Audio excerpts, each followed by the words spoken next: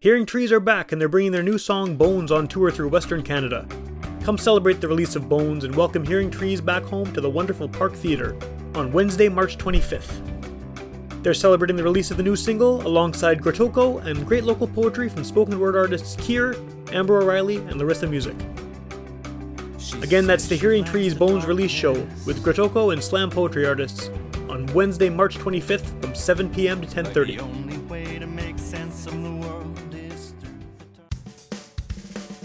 We talk a lot on this podcast about independent artists developing their careers and turning music into a full-time gig instead of just a hobby. One aspect that we don't discuss enough is the financial side of things. I'm not an expert in that department, but here's a guy who is. Trevor Fisher of Way to Wealth Management is a local certified financial planner who can help you start planning your financial independence. Although Trevor was recommended to me by some local musicians and past guests on the show, he can also help young people plan for their financial future, help those close to retirement map out their next steps, get young families on the road to success, and more. Call Trevor at 204-471-3011 or email him at trevor@way2wealth.ca to get your finances on the right track today. All mutual funds provided through Fundex Investments Incorporated.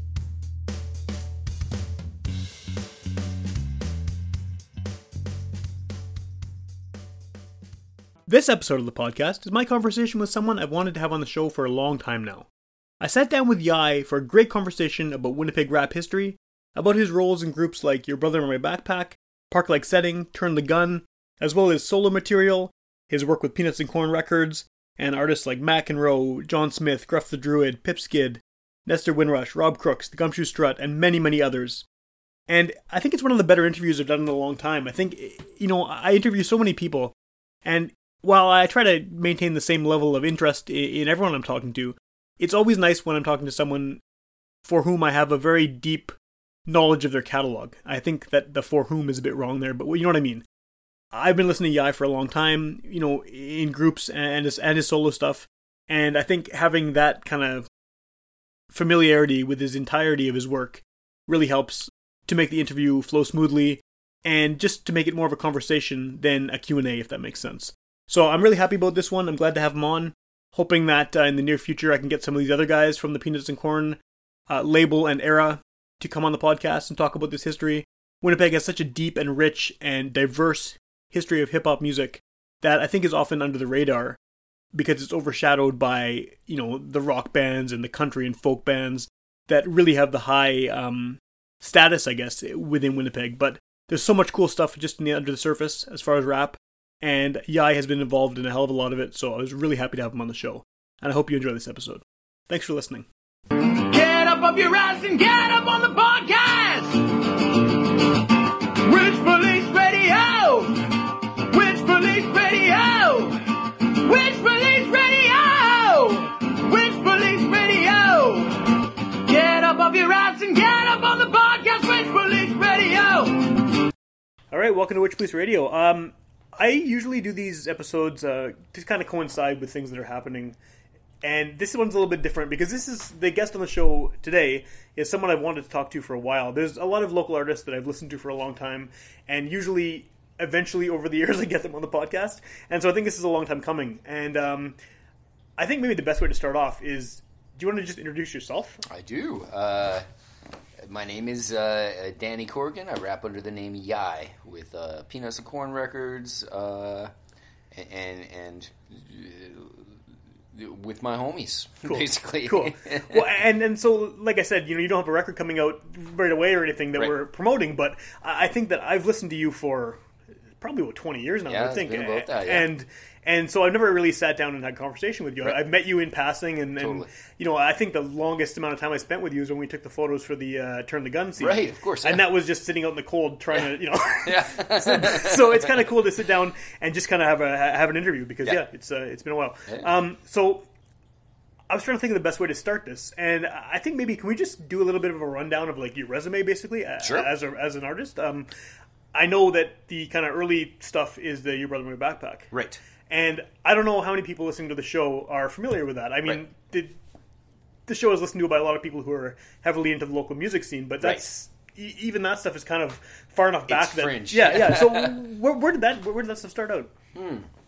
Well, it kind of happened organically. Let me see. Going back here, I mean, I was a hip hop fan since I was quite young, like 8, 9 years old. Oh, really? That's quite young, yeah. So, like, you know, late 80s type of thing.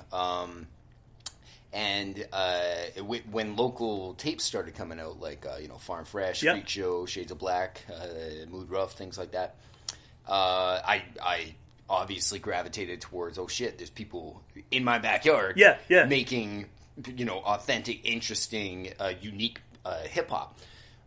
So, you know, I started taking it a bit more seriously. I was dabbling before that, but it was kind of like, you know, you'd be listening to a Dell record or whoever your artist is at the time and be like, oh, I would have gone this way with that line. And all of a sudden you start to get a few more lines and write some things down and you dabble, right? Started to take things a lot more seriously. Just from the inspiration? Of Exactly. And then when I had finished high school, I spent a few years in Portage la Prairie for high school. Okay. Came back to Winnipeg. Started a group with actually DJ Co-op. Okay. We're old friends from Portage la Prairie and another friend, Mark. We put together a demo in about a month called The Balance of the Artisans was the name of our group. So we put together a demo for McEnroe when he was actually looking for branching out, and he was supposed to do like compilation that never actually, you know, materialized. I guess that was the thing at the time too. So many compilation albums for like punk rock, hip hop, everything was Yeah, and McEnroe was getting ready to bounce out to Vancouver, and at that point too, like. Just a quick overview of Winnipeg hip-hop history. There used to be a fair amount of friction between the two factions of, you know, Peanuts and Corn, and then there was Freak Show. And then that bridge started to get built through McEnroe and Spoof primarily, but things generally got a lot more harmonious between everybody. So anyways, they kind of, McEnroe was asking us to, you know, put together a demo, maybe pick a song to go on the compilation. We did a demo, and he liked it a lot. But it kind of circulated around some of the homies, and he just started working with John Smith at that point. Okay. So I got to become very good friends with John Smith, who then was also in really good with the Gumshoe Strut, our DJ General Gist, and just a bunch of hip-hop heads that were homies with there. And then it just kind of organically happened where I would come with Smitty to... Hip Hop 101 on the UMFM radio station. Got to meet Nestor Windrush. And it just happened one day where we all went to BJ's house and we knocked out a song that never actually came out, but it's kind of notorious amongst the, you know, the tapes traders or whatever in the city. It was called the Acme Posse Cut. Okay. What year would you say that was? Oh man, that would have been 98. Okay, yeah. I'd probably say 98. And then from that, it kind of, you know, started stepping up our game a little bit more. You know, McEnroe started to get us to open for him and things like that. And all of a sudden it came to the point where McEnroe bounced out to Vancouver, kind of said, you know, we want to pass the torch to the next generation. Cool. So we started playing a lot more shows. And, you know, Your Brother, My Backpack, it was the four of us. But, you know, John Smith was kind of like also doing his park-like setting stuff at the time, Peanuts and Corn stuff. You know, Ness was very busy with his radio show and stuff. So it actually, the first project we put out was Milch and Allegra, which was myself and the Gumshoe Strut and our DJ General Gist. And we were supposed to go with Farm Fresh, as I believe, I remember, to Saskatoon. And at the last minute, our ride fell through. So me and Gumshoe Strut kind of had the weekend to ourselves, and we were like, fuck it, let's do this, you know? So we just tried to, you know, do a 9-song EP or whatever it was. You know, it turned into more than a weekend. But, you know, within a month we had this project, so that was, you know, the first thing I actually released there. So, that's cool. Yeah. And then it spiraled from there. One second. McEnroe took me under his wing a little bit more and actually formally invited me into the Peanuts and Corn fold. Actually, backing up just a little bit off of the Epic's a rapper Yeah. from Saskatoon. Very distinct voice. Yes, he's a very niche rapper that's very good at what he does here, Ooh. but has a big following and stuff. But his first album, 8:30 in Newfoundland, I have that CD. Yeah, yeah, Good it's one, a great yeah. one. He had me on 3 of those songs, and it was recorded a little bit better and everything by Yeah. people who had a bit more experience, also in Saskatoon and stuff. So that's when McEnroe like heard that and was like, okay. we need to record a record Cool, with you. cool. So they formally invited me into Peanuts and Corn, and my first album dropped. Nice. So. The pitter-patter of small feet completes the toughest like Peter opposing. I've had enough of this loathing. There's more cheaters hoping to beat their adulthood and getting the note. What I have to show are my Joes, my bike, and a big nose. Like fun at innocently giving a rose to rose and spontaneously remembering how to break the chain linking owes me payback.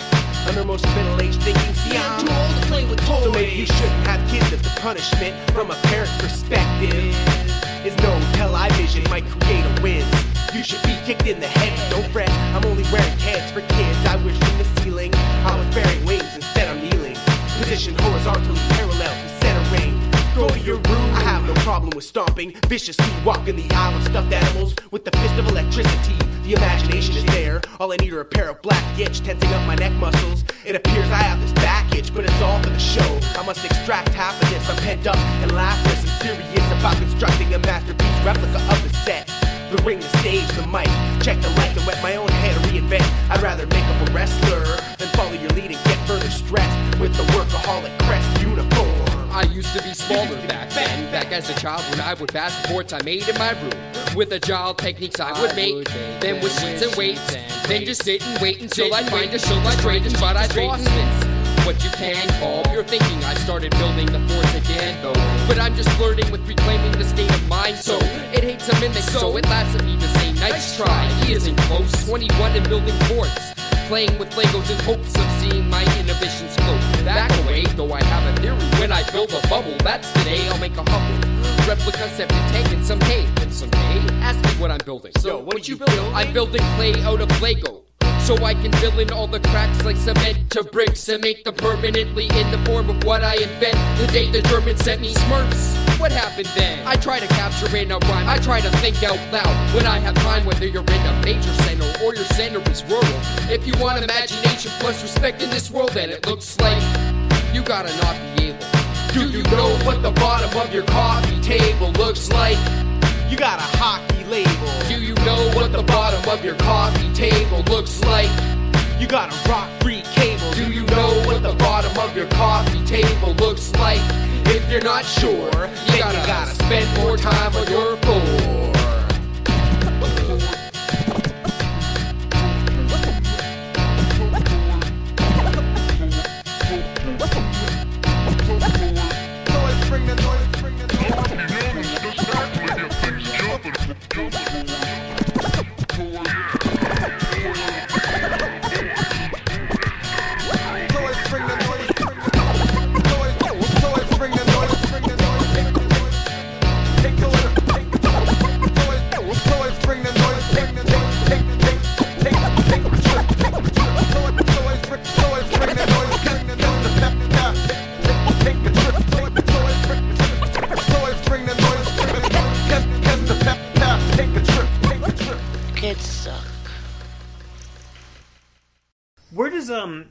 How did you develop your voice? Because I think it's also very distinct. Maybe not the same way Epix is, right, but right. I mean, you're very, for lack of a better word, energetic. Right. The way you rap. Like, sure. Where does that come from? Where does that come from? I guess years of kind of developing it. Mm-hmm. I think more than the voice, one thing, I kind of created my own style of writing. Okay. Which, like I remember back in the days, the early Your Brother days, where, the homies would be poking fun at me when they would look at my lyric sheet, and there's all these numbers all over it and things like this and all this notation. I figured out my own notation because I'm very syncopated. Yeah. I can fit on the average, depending on what the tempo is, 4 syllables in each beat. There's 4 beats in every bar, Sure. so 16. So you're doing math while exactly, you're writing. Yeah. Exactly. So I could actually, I come up with a line, and then if I want to kill that style for the whole thing, I could map it all out. Sure. And drop things in different places as I'm brainstorming the rhymes, and then weave it all together and things like this, right? Which I later found out that there's actually a number of technical rappers who have developed similar things, like Right. Tech Nine, Micah 9, people like that. And you just did it organically. Yeah, it was just like, I was like, I told you guys, That's was cool. onto Yeah. something.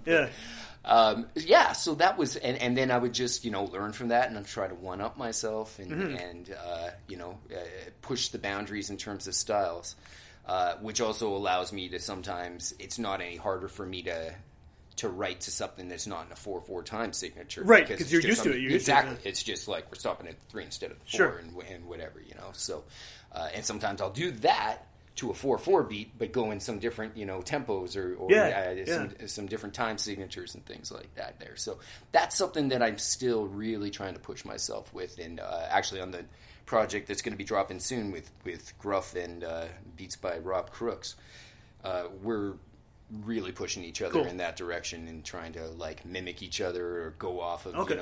like a song or two that Gruff writes a whole verse and I did like every single syllable rhyming with every single cool. syllable he's doing and stuff. So if you layered it, it would be like Yeah. a mirror, things like that. Well, Gruff is someone else who I think has a very, very unique style. Yeah. And similar, I mean, it is similar, but it's not, right? Because, I mean, it feels like you're more animated, and he's more almost like, I don't know what the word is. He's a bit more laying in the cut, yeah. Yeah, but there's a similar amount of, like, even playing with syllables and playing with rhyme schemes and stuff going on, Yeah, and this, we've been talking about doing stuff for a very long time together. Yeah. And we've done a few songs together and posse cuts together and things like this, but, I'm looking forward to what people think of this record. It's Cool. It's going to be kind of weird, but stylistically, we're really pushing it. Yeah. So. Well, and I think that the whole, I mean, not Winnipeg as a whole, but that whole community you come from, almost every one of those guys has a very, very unique sound and a different, like, their own way of doing it.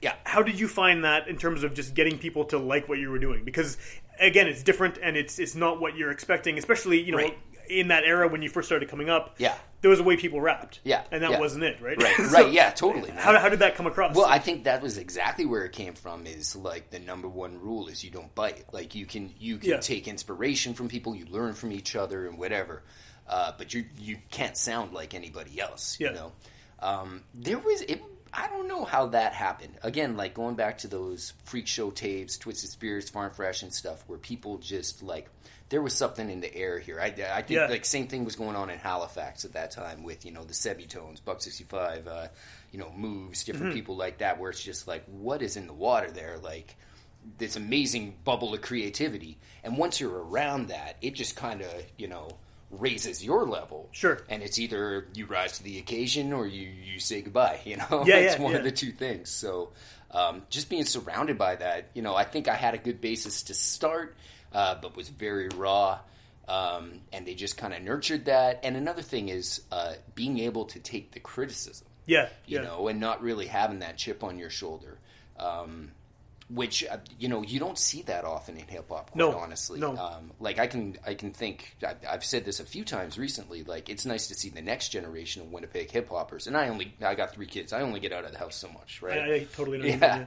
But build in with like the 3P dudes, Egg. Wearing the hoodie right now. Totally. I definitely agree with you on that. Like hanging out with Egg and those guys. Like those guys are constantly like I'm the youngling of Peanuts and Corn, but they're still like picking my brain constantly and wanting the stories and things like this, and it's just like that's what makes you better, man. Is like, and those guys, I feel like it's the same sort of thing where they all have very, very distinct voices and flows and sounds, and everything about them is like individual, but it works together. Exactly. Yeah, they got a great thing going there. So yeah, that's what it was back in the days. So we just kind of I nurtured that and. Also having people around you who let you know when you're doing something good. It goes both ways. Like checking you when it's like, you went a little too corny on that line or something like that. That's important as well. Do you think that whole, group you surrounded yourselves with, do you think they made an effort, whether it was conscious or not, to sound like Winnipeg? Because that's what I always kind of got from, I mean, the first time I was into punk rock as a teenager and reggae and stuff, and I never for a long time I just ignored hip hop. I would hear the singles and stuff, and on the radio, and occasionally I'd like something. Yeah. But it was never really a thing. And then I saw Farm Fresh live in like '97. Yeah. And that was sort of a like light bulb moment for me. Yeah, That it's like right. these guys sound like how I sound. Right. And they're doing this, and I mean, not that it made me want to rap or anything, but it just made me think like this is like punk rock. This Yeah. is the same thing. Yeah. And I think what I liked about it was that, I mean, McEnroe sounds like a guy from here. Yeah. And Yeah. sort of Pipsy, but Yeah. they both did. Yeah. And I think that's what I like about all the Break Bread stuff and everything. You all sound different, but you all sound local. And Yeah, most definitely. I almost wonder if there's maybe less pressure to sound like what people are listening to because you're representing this unique, different thing. You could definitely look at it that way. I think it organically more happened with like, we're not trying to be something we're not. Well, we will take some influences from Of course, things. Like when I rap, I will stretch words that aren't supposed to rhyme and make them rhyme. Yeah. And that will make my voice sound a certain way and stuff. But I'm not trying to sound like I'm coming from somewhere else or anything. And I think that went for all of us. Yeah, We're yeah. just like, we're trying to do us. So Well, and it comes through on the records exactly, too, yeah. right? Yeah. And in subject matter too. Yeah, It's yeah, not like totally. not just the voices, but Most definitely. I mean, on your Hold the Fort Down is your first Yeah, record, right? yeah. There's so much local stuff Most in that album. definitely, yeah. No, totally, and that's just being real to yourself. And, Yeah. like I had a song on there. I was really influenced by the local tapes, so I had a Yeah. song where I took a line from each rapper and made sure I touched each tape that came out. And I weave them together in a song, Yeah. with my own narrative and things like this. And it's just like, because that's exactly what I felt like I was representing and Okay. trying to contribute to and stuff,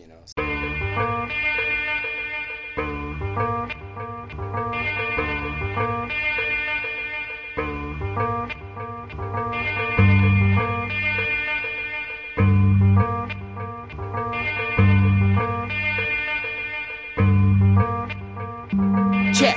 Ever since I've been coming with cassettes, there's people losing track of how much played to guess. Hey, Winnipeg hip hop, you best respect who brought this. This is marvelous, real regardless. I've had something on my mind. Cause back about 7 revolutions, I let you in on all the music I was doing. Showed you I was no scrub. Made more music for you to shed some light on. Jump up and say right on. I'd even give you my right arm. Forgive you and fight on. Then let you know from that night on. Guard your fuck or I'll rock your spot. Then I'll proceed to smile with all the props I've got. I'm tough as nails, stuck in a burning fireman. The ill kid, I'm jolted like a parallelogram. Now how you gonna keep track of all the lines that I missed up? Uncivilized but not unsophisticated. Related to the family of trees that survives the cold. I help prevent against disease that makes one forget Father's Day, in which events will have had an effect on rap in the central region. Like a legion divided. Rappers nowadays, they have their audience provided, yet they don't even know me. Frontin' like I'm the best friend, asking for the guest list. I'm playing at the West End. I put in work and now you've got it made like a cleaner. A wake-up call for daydreamers. 1 album and 5 shows does not do paid. Not even if you quote what my crew say. Plus, no quotation, nothing but quotations kinda late. You should listen to my music, cause my music's fucking great. You can't get it from a class, book, or any fun. It's a test of one, and you pick your curriculum. You take a course, let's travel, or take the of course, and never learn about those who came before us. School is in session for those who don't know. Back-breaking beats make the crowd say, oh, you take the course, let's travel, or take the of course, and never learn about those who came before us. You're in over your head and you don't know the deal. So tell me, how does that feel? Ever have an argument with a local MC against who? A Twisted Spirits reference doesn't make any sense to? Without who? They wouldn't be doing basement rap with word CDs, but could learn to place a map from a tape. I'll trace a map from 94 till the date Chrome went out of fashion and a tray became a home. Whatever you missed, you'll learn more of the rest of hip-hop. Fundamental, historic, and progressive from locals who did it. The promo magazine is poorly written. Selective history and half the names have been omitted. People retain information, they don't lose it. And what they tell you to your face and what they tell you through their music. If you listen, a role model to find out where the crimes were. For those who picked the missions up and wondered where the rhymes were. Those who didn't see it all, but what they did was great. And there's those who went ahead and bought HOC by mistake. You hate the past or you make them respect. They did a lot and for years, I had their tapes in my deck. I had an internal Walkman, all those lines were default. These rhymes were rubbing off for years and what we have here is the result. You take the course, let's travel, or take the of course, and never learn about those who came before us. Like, do you know who's real and who feels the most? Then you find out who's real. Fucker, you take the course, let's travel, or take the of course, and never learn about those who came before us. I'll ask you what to do. Thought you knew, Tabs crew, new crops coming through. Ooh. Thought you knew, Twisted Spirits Freak Show coming through. True. Thought you knew, Last Crew, Roddy Rod coming through. Ooh. Thought you knew different shades of black is coming through. Ooh. Thought you knew your brother in my backpack is the crew. Elders appreciate how we the lessons. Elders appreciate how. Elders appreciate how we the lessons. How in the lessons. How in the lessons. How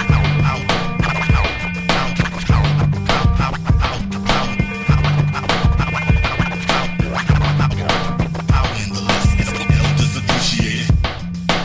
Elders appreciate it. How. Elders appreciate it. Elders appreciate it. How. So when did that come out? What year was that?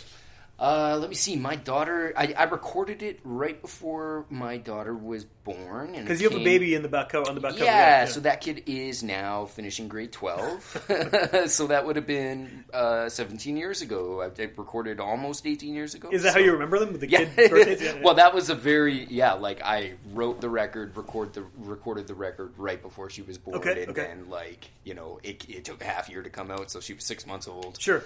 When it came out. So, that's totally a barometer for Yeah, me. it works. Right? Yeah, I definitely totally. remember things about my kids' birthdays too. Yeah.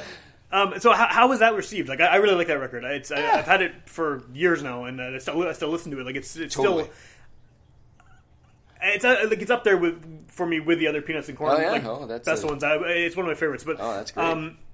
how was that received when you put it out? Because I think quite well. Yeah. Yeah, you know, I got a lot of support, and you know, we were doing tours at the time, though I had a small kid, so I Yeah. could only do so much. But I think it was received really well. And at the time, Peanuts and Corn was trying to.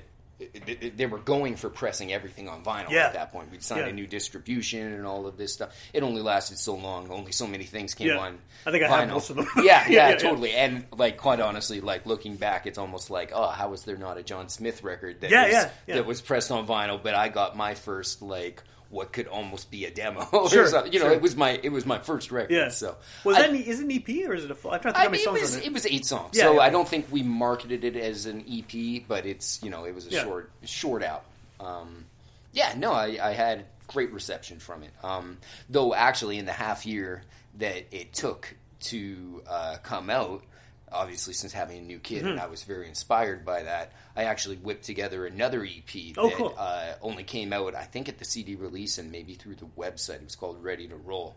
And I actually felt like I grew a fair amount between the EP, or the first album, and then the EP. Just in that short period. Yeah, just in terms of stylistically, and you know what it is, like when you're really busy and stuff, Yeah. and then, you know, you have the time to dedicate, like, okay, I've got an hour now. Sure. You just Make the it take most- advantage of it. Yeah, exactly. Well, and you've also gone through a major life event too. Totally. That's going to change your whole perception on everything, right? Exactly. And I was writing songs about, like, you know, breastfeeding. And, Yeah. You know, like talking about the different sides of that and checking dudes on that. Yeah, and, sure, You know, yeah. like different things like that. And it's just like, that's, you know, you go through that and it's like, I make a song. I Yeah. should make a song out of that and stuff. So at that point, were you already kind of? I'm just trying to think back to all the shows I would have seen, or even those Peanuts and Corn ads that were always in Stylist, those really creative ads. At what point were you sort of considered officially part of that group? Because like you're saying, you're the young one, and you sort of came in after they'd already been established a little bit, right? Well, you know, I felt like Roddy McEnroe really took me under his wing, and really tried to nurture me with everything, and so I felt like, you know, at first when it was. We were talking about doing the album. It almost felt like, you know, well, we'll see where this goes and stuff.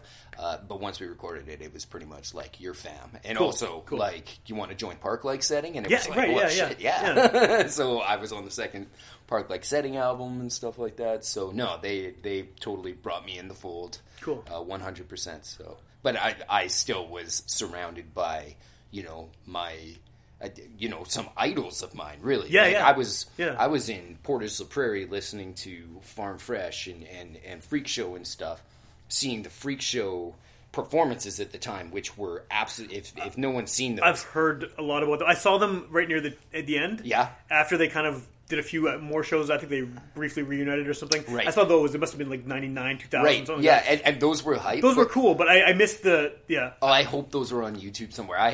I'm not even somehow I've never searched it up on YouTube, but I remember like them doing these full on epic, like, you know, these pieces that have a drama component Yeah, to it yeah. and stuff that I had never seen and haven't heard of anybody else doing that even since then.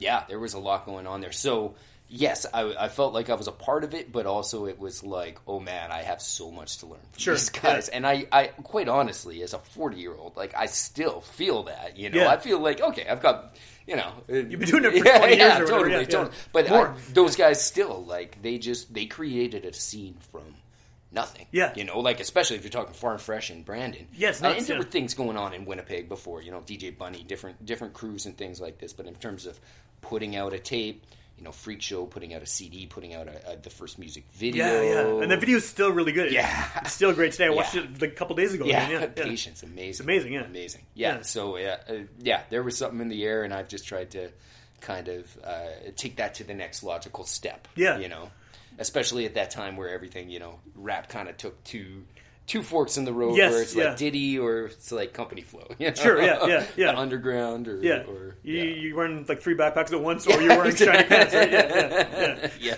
yeah. One of the things, like I was saying before, like that kind of seeing Farm Fresh, actually at a punk show too, Mm-hmm. was really what sort of got me interested. And I think what I always liked about Peanuts and Corn was that DIY punk rock sort of way that everything was run. Yeah. I mean, obviously it was run in a way that succeeded, but like, was that part of the appeal for you too? That the fact that everyone was kind of hands on and it was all done, like, I guess Mac and Roll mainly running things, but just done kind of on your own versus having to sort of go through that path of searching for a record label and Right. all the formal, you know. I mean, I never even thought it was an option to go. Okay. I was Just because of the style you're doing? Yeah, Or- I was pretty realistic of like, this is a niche, and you know, coming up on, you know, I'm thinking of my influences in the mid '90s of like Hieroglyphics, Freestyle Fellowship, things like that. You know, like none of these, like, you know, they did well for themselves, but even at that point, it was starting to be like they're getting dropped from the labels and things like that. So. The appeal more than anything, and it's still this to this day for me, is it's making music with my friends. Like, these are my closest friends I have. You know, I had, when I got married, I had, you know, them in my wedding party, things like that. You know, like, it goes beyond, it's not just, you know, we might have met through music, but these are still my closest homies. So it's just, you know, a chance to hang out with my friends and, you know... that's awesome. Yeah. So that was the appeal more than anything once I really got to know these guys, and it's just like, these are some of the smartest, funniest human beings I know, and they're willing to give me a chance with this. I'm gonna ride this until the wheels fall off. Until you can't anymore. Yeah.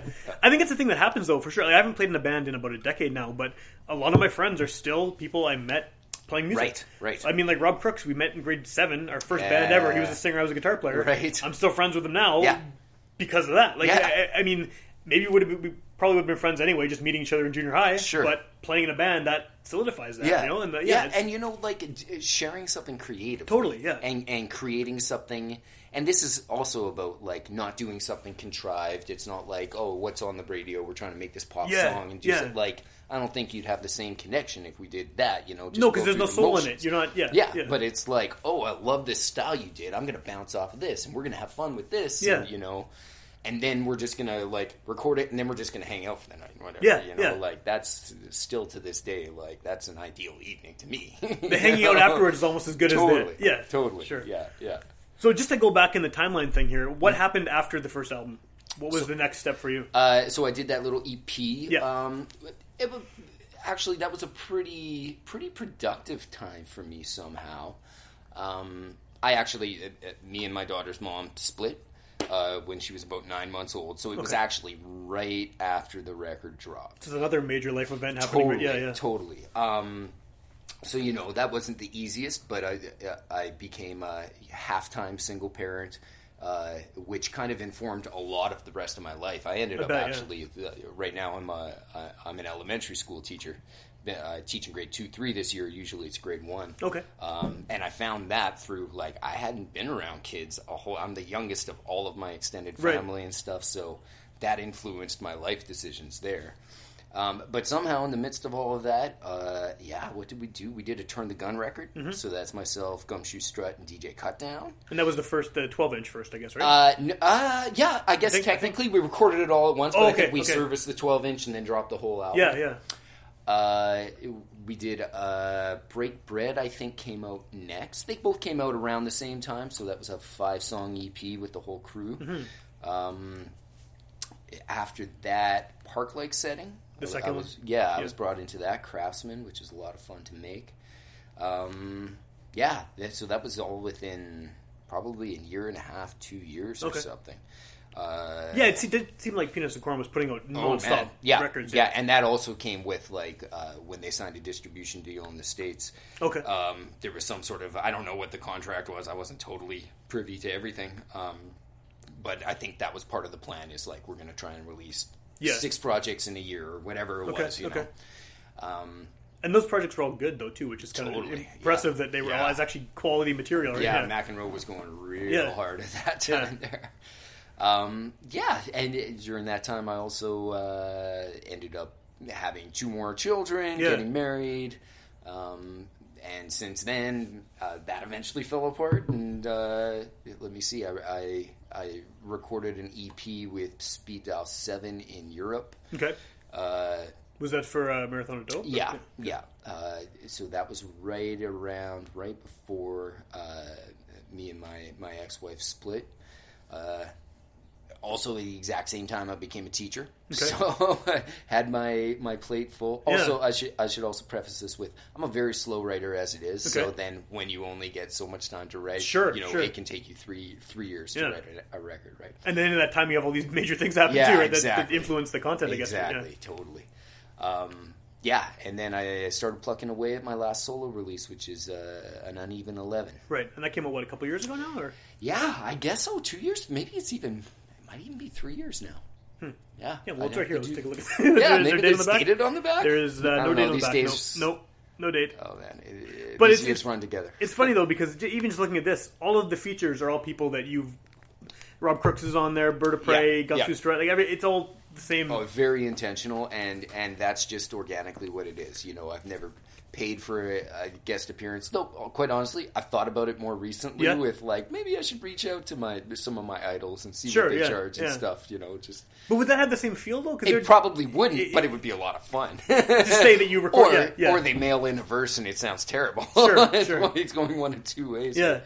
But yeah, no, I mean, even within the local scene, I have made music with other people. I actually just last weekend was hanging out with Ness and Andrew from the Lytics. Okay. So we're working on a song right now, and it was like really refreshing just to be like, I know you a little bit, but like, let's really build here and build off of each other's rhymes. And it's like, this is a lot of fun. I should broaden my horizons sometimes and see what other people are doing. So I think one of the cool things about all of you guys is that you're still, I mean, like, Ness's new album is awesome. I love it. Oh, yeah, totally. I love it. And you know, everyone, I think, from that little group is still putting out stuff that's still really good. And I think a lot of the time, maybe it's just the style of music you're doing where it's more solo focused. Right. But I know a lot of people who are in bands, and you know, they've been doing it as long as you have. Yeah. But it kind of loses something when they get close. You know, they get past 40. It's just like, really, you still doing this? You know, but for some reason, I don't know. I mean, it seems like you guys still managed to keep things fresh somehow. I mean, I think we're coming from just you know, we never tried to do anything contrived, and it's just like you're writing about what you know and.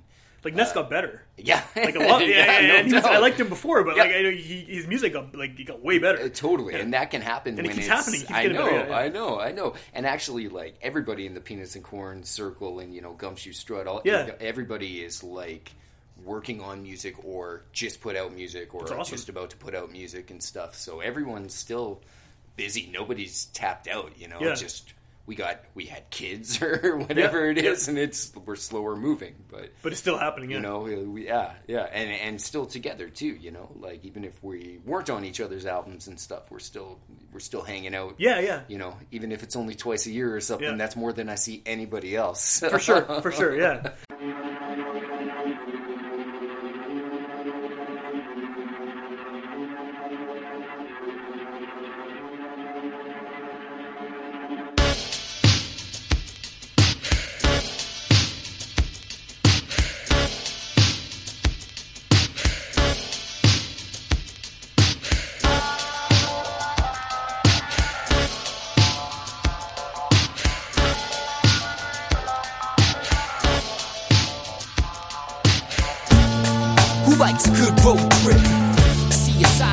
you don't get.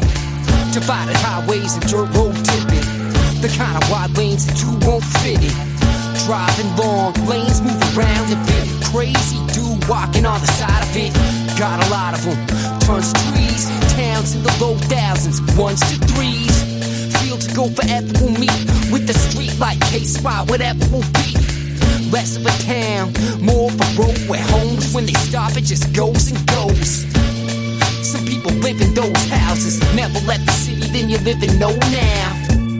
What you can witness go down in an instant and finish in this ghost town.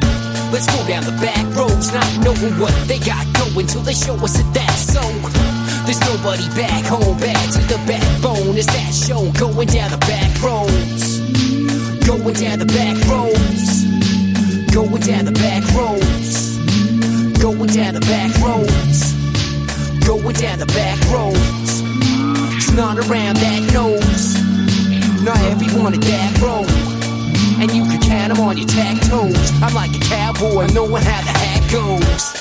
They live the life in a small town. 2 miles away is a reserve, all brown. They stay apart, out of sight, out of mind. People don't always get checked when they get out of line. That's a small town, depends on the self. Some of them might be nice to live, and some you don't feel welcome. They're raising hell from heaven to heck. And the kids grow up, get out, never look back. Some of them turn up the spite, some of them turn up the scene. Some of them never left the farm and got the fathers to blame. Long hours, little to gain. They maintain when it showers, but they starve when it rains. Let's go down the back roads, not knowing what they got going till they show us that that's so. There's nobody back home, bad to the backbone. Is that shown going down the back roads? Going down the back roads. Going down the back roads. Going down the back roads. Going down the back roads. Gladstone, Eli, Dolphin. St. E.I. speed by it often. Minnedosa, Neepawa, sleep a lot. Go to Thompson, keep it up. Get to Churchill, beat the spot, then back to the bar. You're gonna fight if they don't know who you are. You must be coming out of Oakville in order to think. You know the difference between a Morden, Warren, and Wycliffe. You do stand up, and if you don't sit down, I ain't coming from some popular point shit town. Some of the best rappers round are important. It's like the best people I know have come out of Portis or Prairie. Kids grow in those towns, you never left the city, then you live in no now. What you can witness go down in the instant and finish in those ghost towns. Let's go down the back roads, not knowing what they got going till they show us that that's so. There's nobody back home, bad to the backbone. Is that shown going down the back roads? Going down the back roads. Going down the back roads. Going down the back roads. Going down the back roads.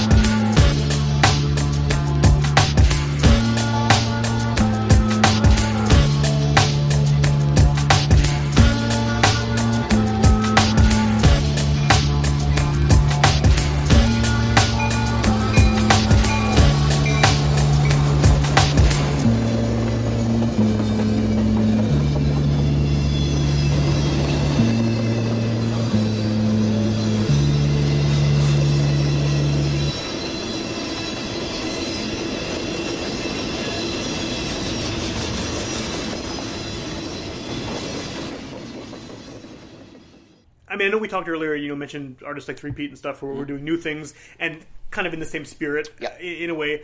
How do you feel about the way hip-hop has kind of changed over the years? I mean, because, you know, again, you have a distinct style. All of you guys have this kind of... It doesn't sound stuck in an era, but it is of an era. Right. If you know what I mean. Yeah. And so, like, I kind of hate asking this question because I was talking to Crab Skull about this very topic. And because it was bothering me why I didn't understand this SoundCloud rap. And I have a lot of rap tapes. I listen to a lot of hip-hop. It's not my favorite genre, but I mean, I have a pretty decent collection. Yeah. And it just... I couldn't get past it. And I couldn't figure out. And I was getting really angry. And he said... Maybe... He kind of made it clear that it's not for me. If I like it, they're doing it wrong. Right. And right. that just like turned a light bulb on. And it That's was like, not wrong. Yeah. Yeah. And so that like, how do you feel about that stuff? I mean, as someone who kind of came before these guys, right? Right.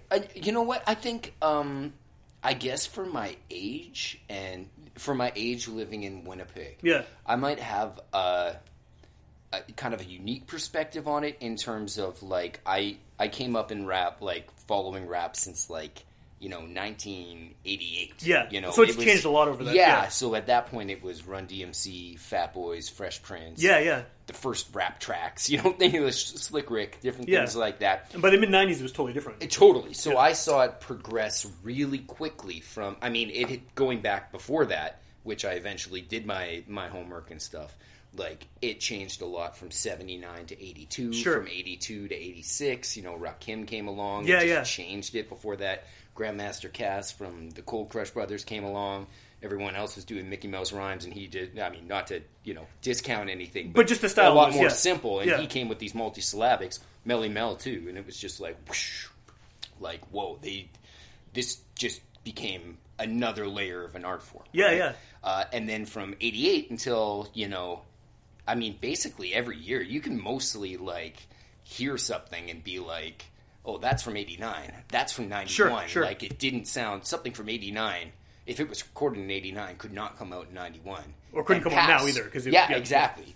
But eventually, there got to be a point where I think, like, things started to even out a little bit more. Mid-90s, a huge creative boom. Yeah. And then again, I think, like, the pop rap really took off to another level. I'm not talking the MC Hammer pop rap, which was kind of the first wave, Yeah. but the ditties. Yeah, and Mace and all that stuff. Yeah, Yeah. I'm not a rapper, I'm a hustler type of Sure. thing. I'm just trying to get paid off of this. The helicopters and the music videos. Exactly, Yeah, exactly. Where it just really went different ways.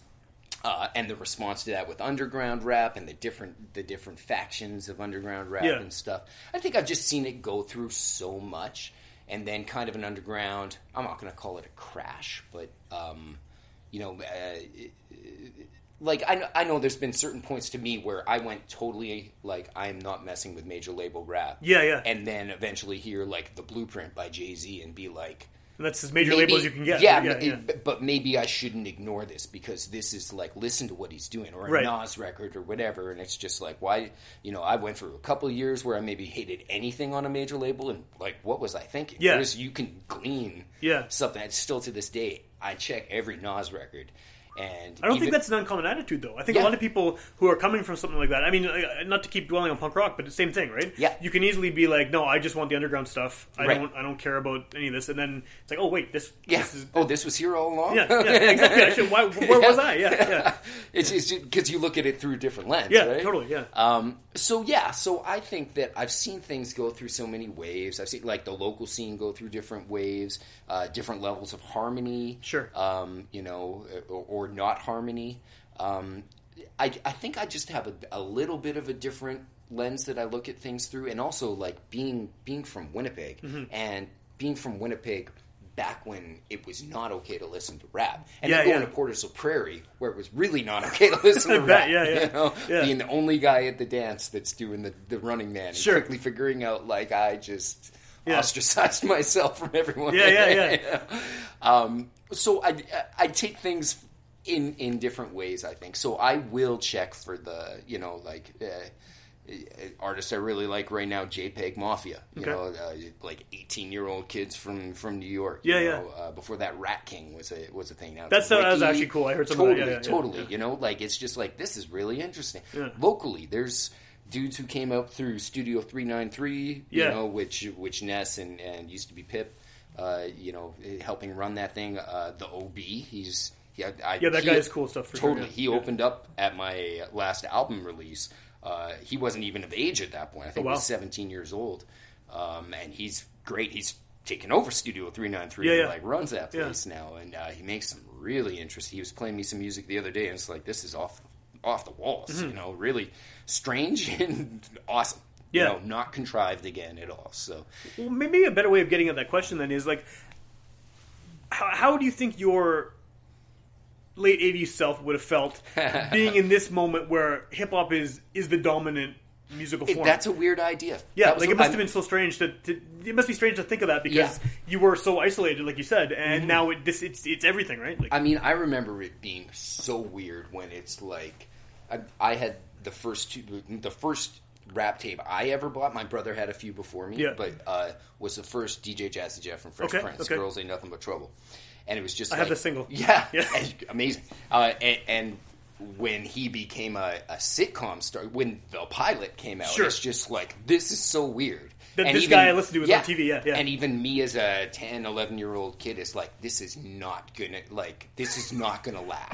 Yeah, you yeah. know? And then all of a sudden, like, MC Hammer comes along and he has a cartoon on TV and Sure. Kid and Play. I remember the cartoon. Yeah, and He it's had the just magical like, shoes, yeah. Yeah, and then rap eventually became pop music. Yeah. And then you had Britney Spears and everyone where it's just they're singing over Neptune's beats Totally, yeah. and stuff. Yeah, it's super And weird, just right? like, oh man, like rap took over the world. Yeah. And I'd gone through, you know, in my teenage years and stuff, the curmudgeon, like, Yeah. I don't, you know, that's not real rap, or that's not, you know, this is garbage, Yeah. you should be listening to this or whatever. But it's like, there kind of is a place for everything. And there's also people who are just trying to cash in. Oh, for sure. Yeah, For sure. yeah. The reason I thought of this is because like half an hour before I came here, I was getting my kids ready for bed, and my 10-year-old daughter had written a battle rap.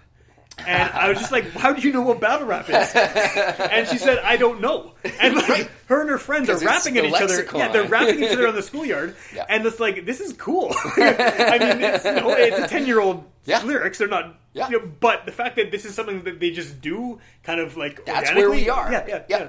Yeah, And it's- all of her friends are immigrants. Like, just her whole class is kids from other countries, Right. just by coincidence, right? Yep. And so there's all these kids from everywhere, and Yep. they're rapping at each other, Right. And you know, like, I mean, I'm sure I've had rap in the house and stuff, but she didn't get it from me, Right. Like, you know, Right. it's just in the ether somehow. That's amazing. Yeah. So it's just this thing now. Yeah, it's weird. I mean, regardless of what you think about it, you can't do much about No, it. you can't. No. So, I think it's really interesting. You know, it is. Again, like, I only listened to rap literally until I was like 17 Okay. and branched out to like jazz. Yeah, you know? yeah, Like, yeah. I really had a chip on my shoulder growing up where I'm not trying to fuck with anything else. You know, nothing else really spoke to me. I think that's fairly common too, though. Sure, yeah. Maybe not in Porter's Prairie. But Maybe not. Yeah. but yeah, no, totally. But how does that change now? Then, I mean, not to kind of dwell on back then versus now, but now we're again in a moment where you can literally listen to anything you want. I know. like, with a button. Yeah. And I've got thoughts on that too. okay, well let's hear them. Let's, Well, I think it makes it's great. I don't It's do it. great. I don't stream anything. Oh no, see, listen to- I do now. I listen to I only was- physical. I haven't got to that point That's yet. Yeah. that's more power to you. I'm curious to hear what you have to say about it, though. It's the gift and the curse, right? Like it's pretty amazing that my daughter can just like pull up anything. Yeah. You know, and even me From the other day. 40, 50 years ago or It's more. crazy. Yeah. It's wild. Like, for me, I'm going through another. More recently, I've dug out my records. I always had my records here, but they were mostly in the basement, and I just have been so busy the last few years. Sure. I haven't been touching them very much, and then kind of went through a renaissance the last couple of months. And it's just like, oh, I wonder what Ron Carter records Yeah. are on Spotify. Oh, they're all here. Yeah, yeah. Like, I've never seen this record Yeah. anywhere. Like, I can check it, and wow, that's amazing. But it makes music, I think, a lot more disposable. I think so too. Yeah. You know, like, it's if you don't invest in something and you don't take the time, on top of like being able to read the liner notes and look at the pictures and all Yeah. of this stuff, it's just you have this one still picture of the cover and the title, and that's And it's that. often just one song too. Totally, yeah. And then you listen to it, and you don't have to listen to it again. So unless it's really catchy, or you know the person, or Yeah. whatever it is, like, it makes it just a lot more disposable. And I feel that myself through having something. Okay. And so I have to check myself sometimes, and you know, when I'm listening to, again, like the new Nas record or Yeah. whatever it is, you know, it's like I want to take the time with that. You know, I want to listen to it 3 songs at a time. Go Yeah. back and listen to those 3 songs again before I move on to song The way you 4. would have done with a tape. Yeah. Exactly. Yeah. Exactly. Well, my thought on it is that it's like my wife has Spotify, Mm-hmm. and she uses it. I mean, I don't really use it, but we have one of those Google Home things that's probably spying on us at all times Yeah. in our living room. So Yeah. occasionally, I've learned now that I can yell at the thing and it'll play whatever I want through Right. Spotify. Right. And there's so much stuff out there to listen to that, like, I just end up listening to the same stuff over and over again. Right. I'll just be like, hey, play Bad Brains. Right. And like, Right. I've listened to Bad Brains every day for the past 25 years. Yeah. But, like, I don't know, what else am I, you know? Yeah. But then if I'm on my records, I'm looking through my tapes or my CDs, there's so much stuff, it's like, oh, I haven't heard this album in 10 years. Because I don't, you don't have the presence of mind to think about it, right? When you have everything available, totally. I find I get It's just overwhelming pigeonholed and in that's my favorite exactly stuff. it. That's totally it. So it's the gift and the curse. Yeah. But you're not going to change it at this point. No. It's interesting. It's an interesting dynamic. I think as an artist now, the way I've started to think about things is, and I haven't really followed this advice myself, but I think attention spans are smaller. Or For shorter. sure they are, yeah. So I think doing things one song, sure, I guess that might be a way to go too. I think of like cohesive 3, 4, 5 song EPs might be the perfect, happy medium these days. But do you think it's tricky though to sort of plan something that wants to be listened to as a unit versus just individual tracks? Yeah, I think so. You have to make the individual tracks. Each one has to be a single now, right? Instead of you having the single and then having the rest of the kind of the meat of the. I could see that. I don't create the music that way, so maybe I'm doing it wrong. I don't know. Yeah, but that makes a lot of sense, though.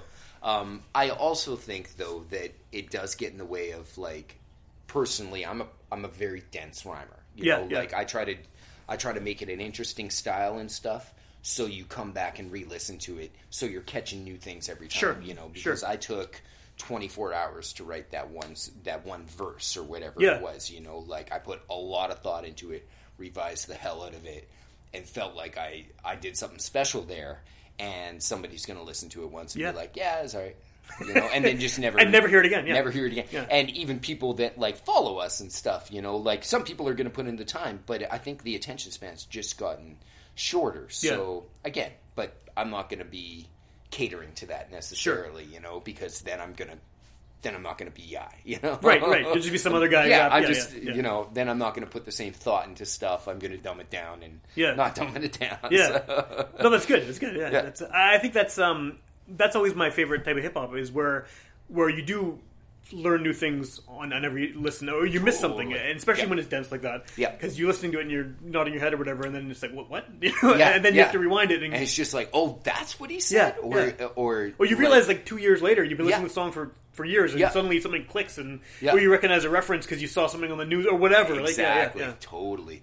Or even just like I didn't even think about like he rhymed this with this, like. Those don't rhyme. Yeah, how did he force them to? That's great. It's because of the way you said it and the cadence you used, or the way the place you put it in the sentence and stuff. It's like that stuff I geek out on. So cool. So at this point, I mean, I know we've established that you have lots of other stuff going on in your life. How often are you performing? Are you playing shows at all these days, or? You know what? It's pretty much basically whenever someone pulls me out of the house and asks me to do this show. It's probably only a handful of times a year, maybe 3 or 4 times a year on average these last few years. Is that a good pace for you? Like, are you cool with that level of... Yeah, somewhat. The weekend shows I could do. Being a teacher and having my kids, to myself half the time. Yes.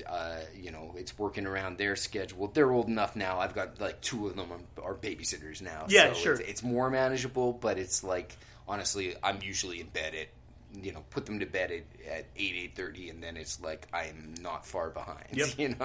No, I get it. Yeah. I do this, go home, walk my dogs, and go to sleep. Yeah, totally. So it's I love playing shows though. I love playing shows, but I wish I got more into the groove sometimes and played more at least in times, because if you're going months in between playing shows, it's like, okay, you get the nerves out, you get the dust the rust and whatever, and then it's I'd like to play one in 2 days. Because you're getting more into the next one. I'm not booked for anything. Do you have anything coming up show-wise, or is it sort of just up there? No, nothing booked right now, but with this record with Gruff, we're going to be looking into it, and we've talked with a lot of the homies that are, like John Smith's releasing a new record with Peanuts and Corn soon. Cool. Rob's working on, I think his record's done as well. So we've talked about like even doing some sort of a tour soon or something. Cool. But we'll see what happens. Well, is Peanuts and Corn sort of doing some kind of renaissance here? Because it seems like... You could say that, I guess. Because it sort of didn't seem like much was happening for a while. Right. And then now, I mean, Ness's album came out. Like, you're talking about this one you're working on. Right. And, it seems like a lot more... People are resurfacing... Yeah. I think everyone was all, like, never stopped making music by Yeah. any means. I think Roddy always tried to put out at least like one project every year. There might be a year or two where Yeah, he's it just had a lot of his own kinda stuff. didn't. Yeah, totally. There might be a year or two where it didn't quite happen and something came out in January or whatever it was. But I think he was kind of trying to make that happen.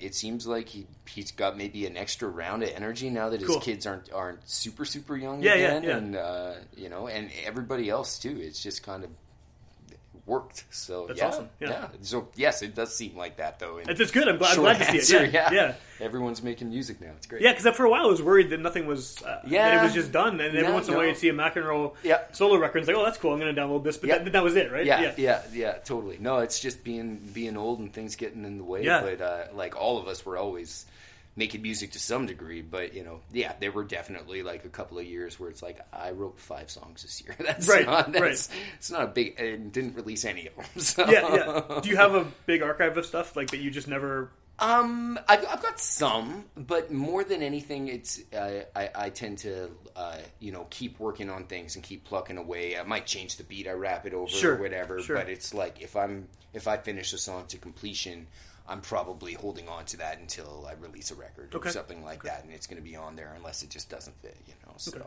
yeah. So I'm assuming most people listening to this will have heard you before. I mean, it's always hard to tell with this podcast because I've done so many episodes and with so many different kinds of music. Yeah. But if someone is hearing you for the first time on this show, right? What's the starting point? Like, if someone wants to hear your stuff, where would you sort of point them? That's a good question. I mean, I'm partial to my newer stuff just because it's fresher to me, and I feel like I'm always kind of growing. You know what? There's some videos on YouTube and stuff. That's from the previous album, right? Yeah. You know what? The only videos I've put out, other than like songs on other people's records, I think we did 3 videos off of my second album. I think we actually shot 5. 2 of them never actually came out. Maybe McEnroe will put those out one day, actually. I'm pushing for that. Well, I've been wanting to get him on the show. I've been talking to him online about doing it, and we keep... Oh, yeah? It just hasn't happened yet. Oh, so man, if I do, I'll ask him about that. Yeah, totally. Tape It Back Together. That's the album that has the videos. Backroads is a big hit that people like. They kind of... Got That Treason was on there, too? Got That Treason, yep. Who's Fucking With Me? With Smitty. That's a good video. I'm happy with all of that. Yeah, totally. But yeah, my new album, last album, whatever came out, An Uneven 11. Tried to really push myself stylistically on there, and I'm happy with that. So, cool. If someone wants to find out more about your music or see what you're working on, is there anywhere online? They're out of luck. I'm terrible with self-promotion. Okay. I'm hardly ever on social media. But yeah, I guess peanutsandcorn.com is, I think that's still going. Well, I know they have a Bandcamp with all this stuff, right? Yeah, including some of the really old stuff, which is cool. Totally. Yeah, I guess that would be the spot to go. Checking up on everyone's, I guess, like social media and things like that. We're all on all the streaming services. Yeah, so if you're streaming, you can get everything instantly there. I guess that would be the place to go. Okay, cool. And I'm terrible with the CDs are floating around somewhere. CDs, like I'm sure there's physicals are still always there. So, yeah. Right on. Okay, cool. Well, yeah, if you want to hear more episodes of this show, you can go to witchpolice.com. All 460 whatever episodes are there for free download and streaming, including the one you were on with Rob and Ness like a million years ago. And that was just that was focused on Gruff. That was focused on Gruff. Yeah, that was a cool episode. Yeah. And so that's there. You can also tune in on Sundays at midnight on 101.5 UMFM. And those are older episodes that get kind of a boost a few months after they come out as a podcast. Okay. So, the cool thing is it's March now. Yeah. Might not air till like August or something. Right. By then, maybe you got some new stuff out already. Oh man, that someone could better be out by then. Right. Someone could be driving to the car at midnight on a Sunday, which is the prime radio listening time, and just immediately go home and find the album, and maybe we'll be there. Very cool. Yeah. We are in the future. Yeah, we are. Yeah, for sure. Right on. Yeah, I'm really happy that we got to do this because it's a fun Thanks conversation. for having me, man. Thanks. Later.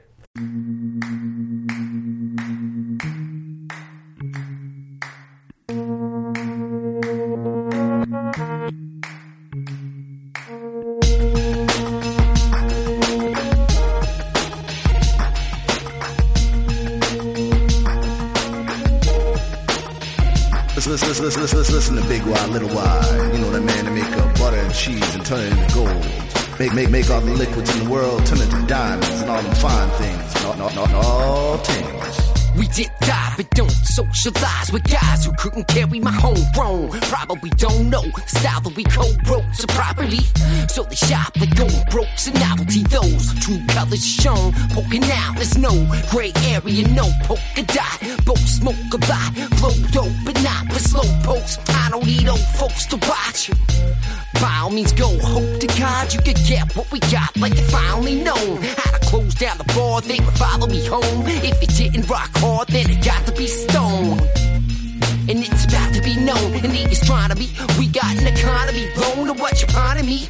Walk the block will be sold. It came back, paid the cost, dusted off for some more shit. Another funky rhythm. Look at your man and give him a high five, cause I vibe wanna ram with him. Another funky rhythm. Look at your man and give him a high five, cause I vibe wanna ram. Yeah, another funky rhythm. Look at your man and give him a high five, cause I vibe wanna ram with him. Another funky rhythm. Look at your man and give him a high five, cause I vibe wanna ram. Got it all, skills that you're giving. You got it all, you gotta push limits. You're listening to Big Y, Little Y. Man to give you the bread and butter, the gold. Corvettes then turn into an airplane jets of time travel. The man with all the skills. Russ. They say you're great when you're underground. Not alive, you arrive when you're not around. Now, we plug them in and then we shut them down. Like not another sound. And they go nuts. Now it's only cyclical and you're the invisible man. The unfuckable and with a difficult man.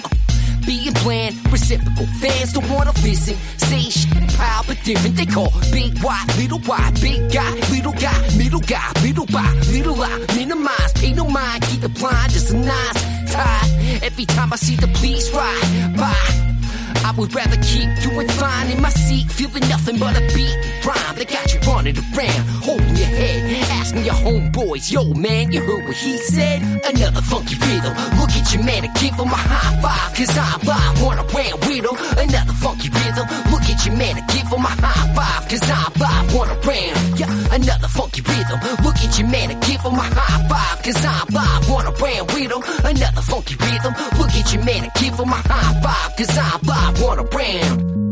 Got it all, skills that you're giving. Got it all, you gotta push limits.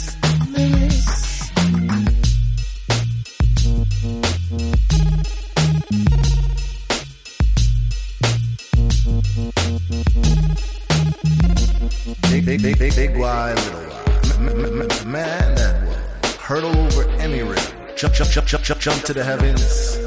Catch a star, crush it up and give it nutrients. The mountain climber, the intrepid wave rask surfer over all beats. Yes, style man to many, father of three. Yibert, aka Yai. The man that is an osprey that will nest up inside of a Grey Cup, Stanley Cup, Winston Cup, whatever championship you have, cause he is a champion. Trust.